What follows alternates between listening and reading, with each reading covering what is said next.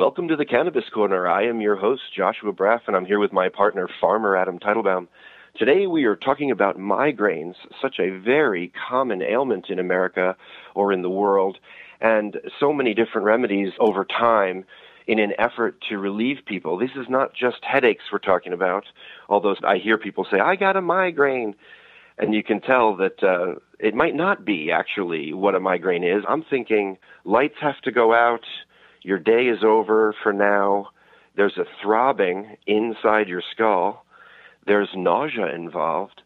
So it's very debilitating and very common. I have a paragraph here from a person who wrote into a website. I have had intense migraines every other day for the past 5 to 6 years and have been a cannabis user for about 5 years now. The migraines are so bad that it stops me from enjoying life. I take about 1,200 milligrams of ibuprofen a day, so I decided to finally do something about it and see a neurologist, and they prescribed me Topamax for preventing migraines, but the side effects are horrible. I did more research and found the CBD can prevent migraines, so I tried it in a 20-to-1 ratio tincture, and oh my God, what a change.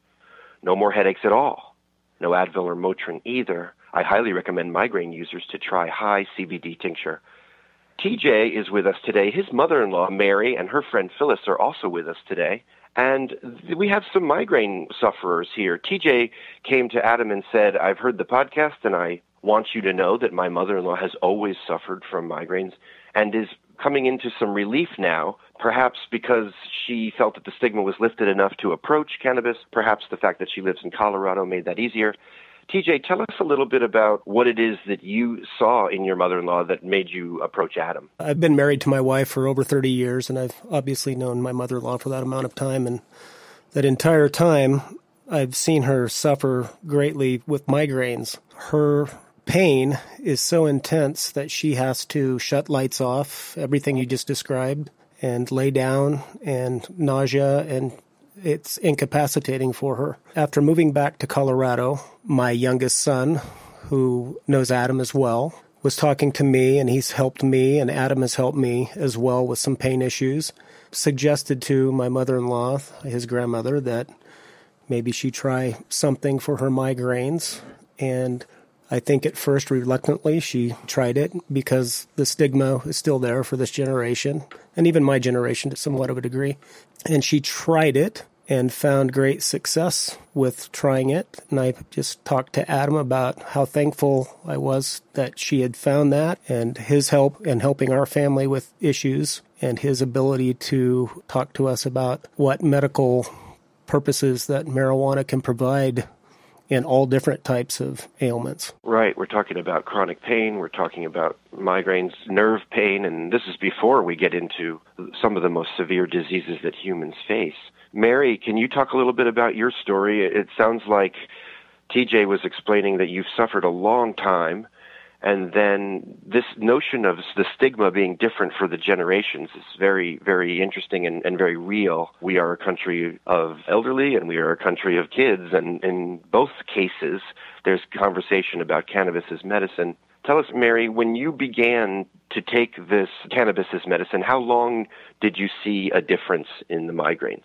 Immediately, I saw a difference, and I was from the generation where we tried so hard not to do anything illegal. And Terry and Adam and Jared had all told me the medicinal benefits of marijuana, and I still wouldn't do it until one day when Jared physically came over and gave me a piece of toast with some marijuana butter on it. And within 10 minutes, the throbbing of my migraine stopped, and within a half an hour, the pain was gone. And after suffering migraines for 50 years, it was a blessing. It was just wonderful to have that relief. And to think I had fought it so diligently embarrasses me now, because it helps, and people should do what helps. And I went to my medical doctor and told her what I was doing, and she said, do what works. I asked her if I needed a medical marijuana card, and she said, "You do what works." And then she smiled and said, "You know it's legal in Colorado." He reminded you. Yes. So it's been a life changer for me. It really has added to the quality of my life. And I am so pleased to be able to know there is relief if I get an extreme migraine. Another thing is they're much less frequent and not as severe. I am so happy for you and anyone who's having this particular day in which their grandson came over with toast. I didn't realize that with the butter. It's just, I can envision the whole scene. 50 years of pain, and then within minutes there's relief, and you're having less occasions of them. Phyllis, can you speak to this? Is this a similar story to you? Did your grandson come over with toast? No, actually, my son came over with a Tootsie Roll. I knew it would be different. Yeah, Tootsie Roll in this story. Okay, tell us. Well, and my issue is not migraines. My issue has been joint pain.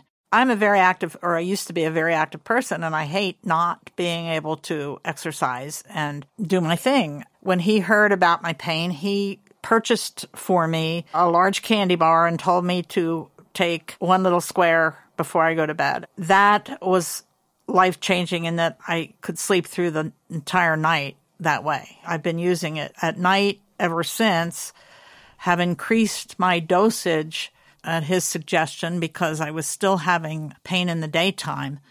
And the increase of dosage has helped in that now I sleep all night and I get up and I have certain stretches that I do for my joint pain.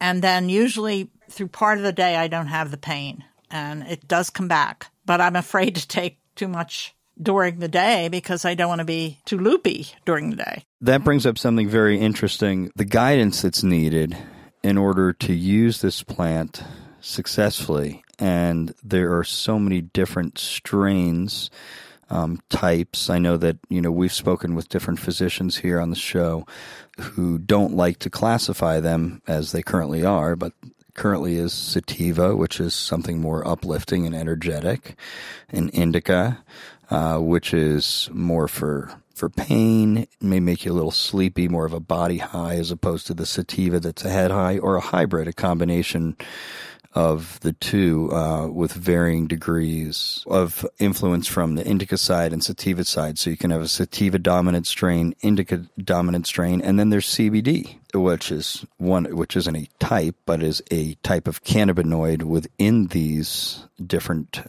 types of strains. So you could have a sativa strain that has high CBD, or an indica strain that has high CBD, or a hybrid that has high CBD. Or, as Josh spoke in the intro about somebody who is having success with a 20-to-1 CBD to THC ratio of cannabis, which isn't going to be psychoactive. You're going to get some THC, which is a cannabinoid that is included in the entourage effect that, may have a little bit of, euphoria possibly there. But if it's 20-to-1, you're really not going to feel much of the THC, but you'll have more of the benefits of the CBD and the THC and the flavonoids and other cannabinoids and terpenoids, etc. So it really starts with getting the right education. And if you're using a dispensary, it's from that point person at the counter, the bud tender, the patient advocate, what have you. The person who is helping you needs to be knowledgeable, and you need to speak with them about what it is you're looking for, and you can then find the right type that's going to work for you during the day, the right type for the morning, and the right type for night, and those will be different. And so I think that's where you'd really get that help, instead of just having something for the nighttime, having something for the different times of day. So what you're suggesting is that I go to a dispensary and talk to the people there who know what they're doing. And yes, and they should. If somebody is dispensing cannabis, they should know exactly what they're dispensing and what it's going to do for different people. Now, all of our bodies are different organisms from one another, and we all can react to the same thing differently. This is advice provided within general norms and what we've been seeing and what we've been experiencing, because we don't have these studies to point to because of the classification of cannabis being federally illegal.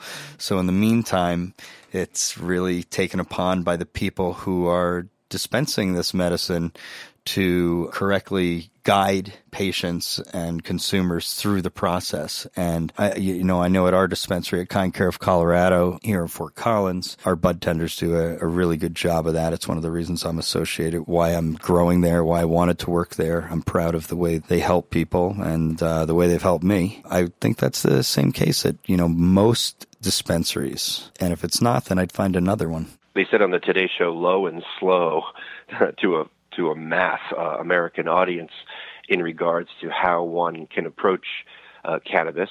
It is a time in which there are many, many people in the industry that would love to sit down with a patient and say, this might be a best route for you. Of course, it's going to be low and slow, but the best route for you.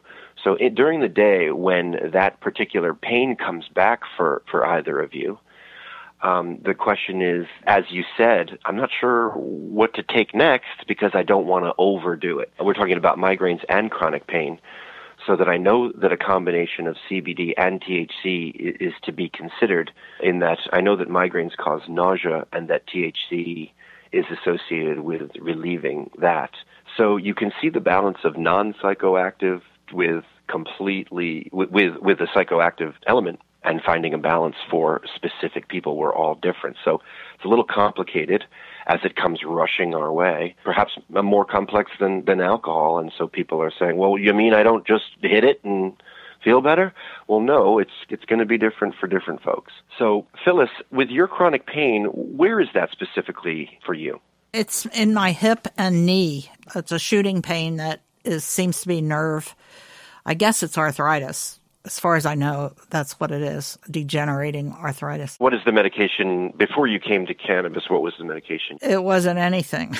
I was taking Advil and Aleve, but then I'm not allowed to take that because I had a stroke, and they said, don't do that. So Tylenol's all I can take, and I didn't have a whole lot of faith in Tylenol, but I still take it when the pain hits in the middle of the day. I take 3 Tylenol to get me through the rest of the day. Okay, you take 3 Tylenol. Yeah. So, and you get relief from that? You get some relief from the Tylenol? Yeah, I think the Tylenol does help. Okay, good. And then when you came to a new regimen in which you were taking some form of cannabis, did you need to continue with the Tylenol? I didn't for a while. I decided no more. But then since the pain comes back in the middle of the day, I don't like to quit in the middle of the day. So then I take 3 Tylenol. I've picked that up, and just within the last, I would say, week, I've started to doing that. Yeah, there's always often a combination of pharmaceutical drugs and cannabis for different people. So it's we love to hear the story in which cannabis won the day. In finding that harmony, there's often still chemicals being used, and like your doctor said, whatever works, because we're talking about pain. And when it comes to cannabis as medicine, we're really talking about fast relief, and then hopefully the education to continue that. Do you feel that there is still a stigma in Colorado to the extent that you might not recommend cannabis to a friend with a similar issue? I would recommend it to a friend privately, and I've told many friends what I found relief doing, and I've only had one real negative reply. I've been unfriended, I figure, by this friend. Oh, no. Because I haven't heard from her for 6 months, so... And she was upset. Here's the good news. Adam Teitelbaum's your new friend. Adam Teitelbaum. He'll take that slot. You guys can be Facebook friends. Yeah. How about you, Mary? Mary, do you feel like you could go up to a friend with a migraine and say, you're not going to believe this, but I've got a remedy? Absolutely. Absolutely. I feel that's my duty. Oh, good. I mean, it's helped me so much, and I think of all those years that Adam and Terry and Jared tried to get me to do it, and I wouldn't do it, and then to find such vast relief, it's amazing. So yes, I would share it. I do share it. Oh, great. Yeah, I think that's part of how we spread the word, is to say, look at me, I'm your friend, I'm not doing anything. First of all, you're doing nothing illegal by far Right. In your wonderful state. It depends where you're standing in the country, whether you're doing it illegally or not. But the notion that you would say, hey, I see you suffering, you might want to take a look at this, is a big deal, and that's sort of what's growing. We'll have more with our show about how cannabis as medicine is helping people with migraines and nerve pain in a future episode of The Cannabis Corner.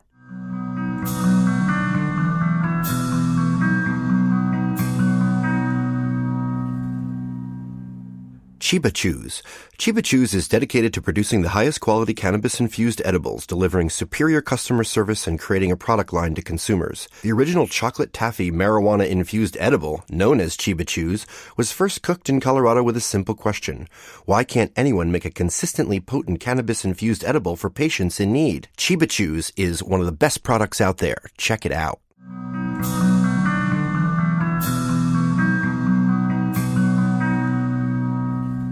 And now more with our interview with Isaac Roth, head of cannabis marketing and sales at Anresco Laboratories in San Francisco, California. I was asking Isaac about the connection his research firm had with possible research being done with animals or even humans in the future. In the notion that research hasn't been able to go on, are you held up in your lab as far as moving along the ball when it comes to cancer and other severe diseases? Are you unable to say, we're beginning cancer research on our own in this month? And the other part of that is human studies have not been done. There have been animal studies. Are there labs that you know of that have done animal studies? Do you have any connection with them? I can't say that I do. And as far as the lab that I work at right now, we don't conduct any research. We're simply just an analytical testing lab. To break apart the bud and study the properties? Well, not so much study, but it's really, really good data for growers, for extractors, for manufacturers, and edible producers, because they can come to us with a product and say, hey, here's my product, or here's my SKU of products.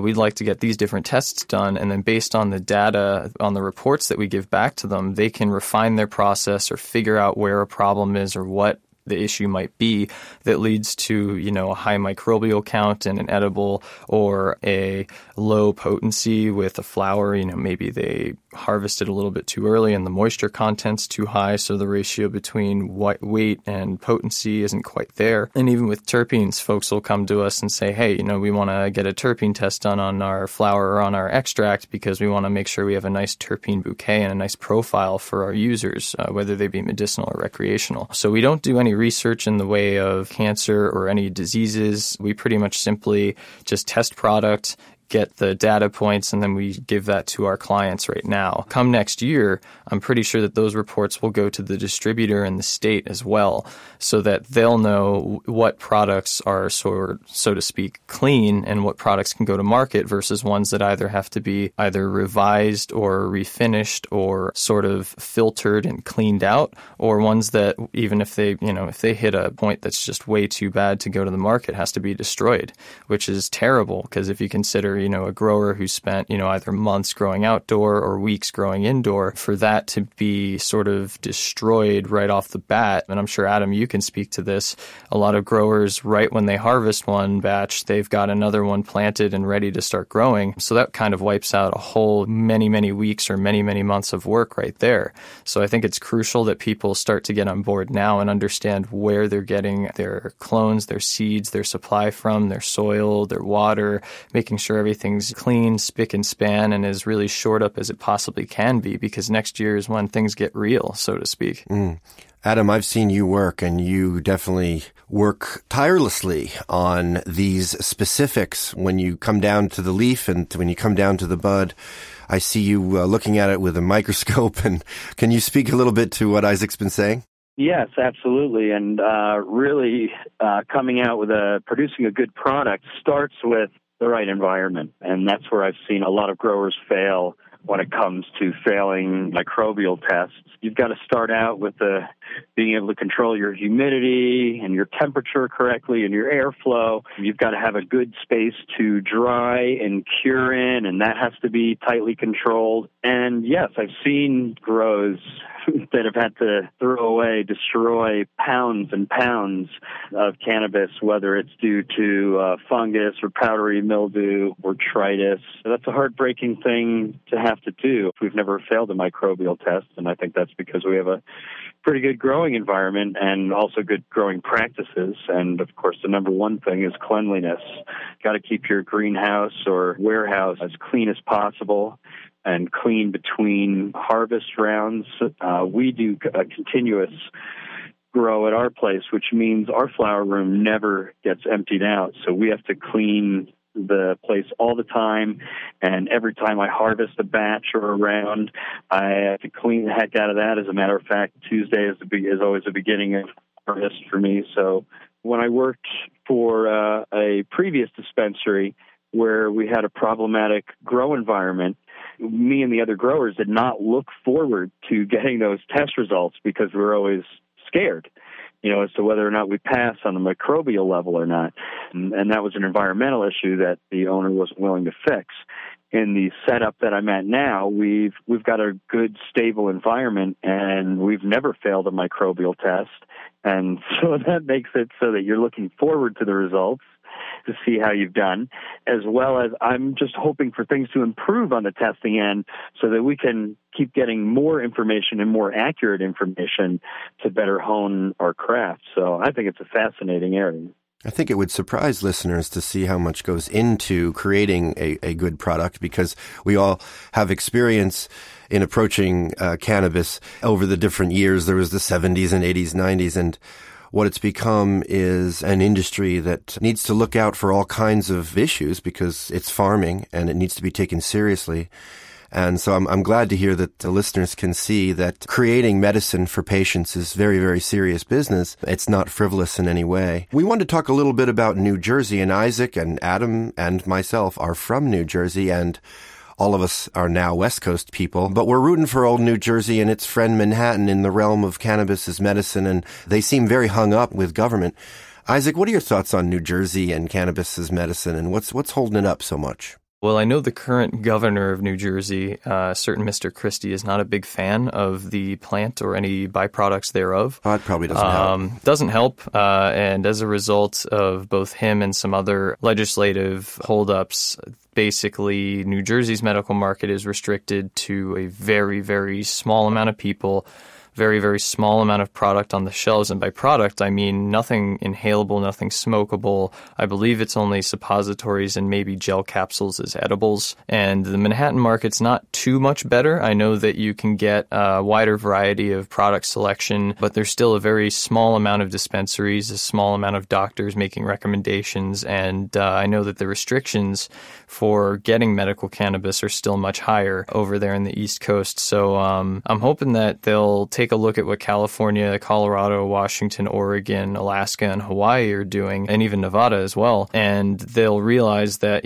we can use this as a model for how we're going to move forward with our industries, with maybe a few tweaks here and there to fit, their particular populace or their particular legislative agenda. But I think it's definitely something that's going to come around. It's definitely going to happen. And I think that they're going to take a very controlled approach to it, as opposed to kind of how we've done it in the West so far, which is, let's open up the market, see what happens, and then kind of take it from there. So I, for one, am really excited to see how that market unfolds, and hopefully that time frame is a little bit shorter than longer. Right. Different states have different stories, and that one's kind of an interesting one in that it's a progressive area. Depends who you ask.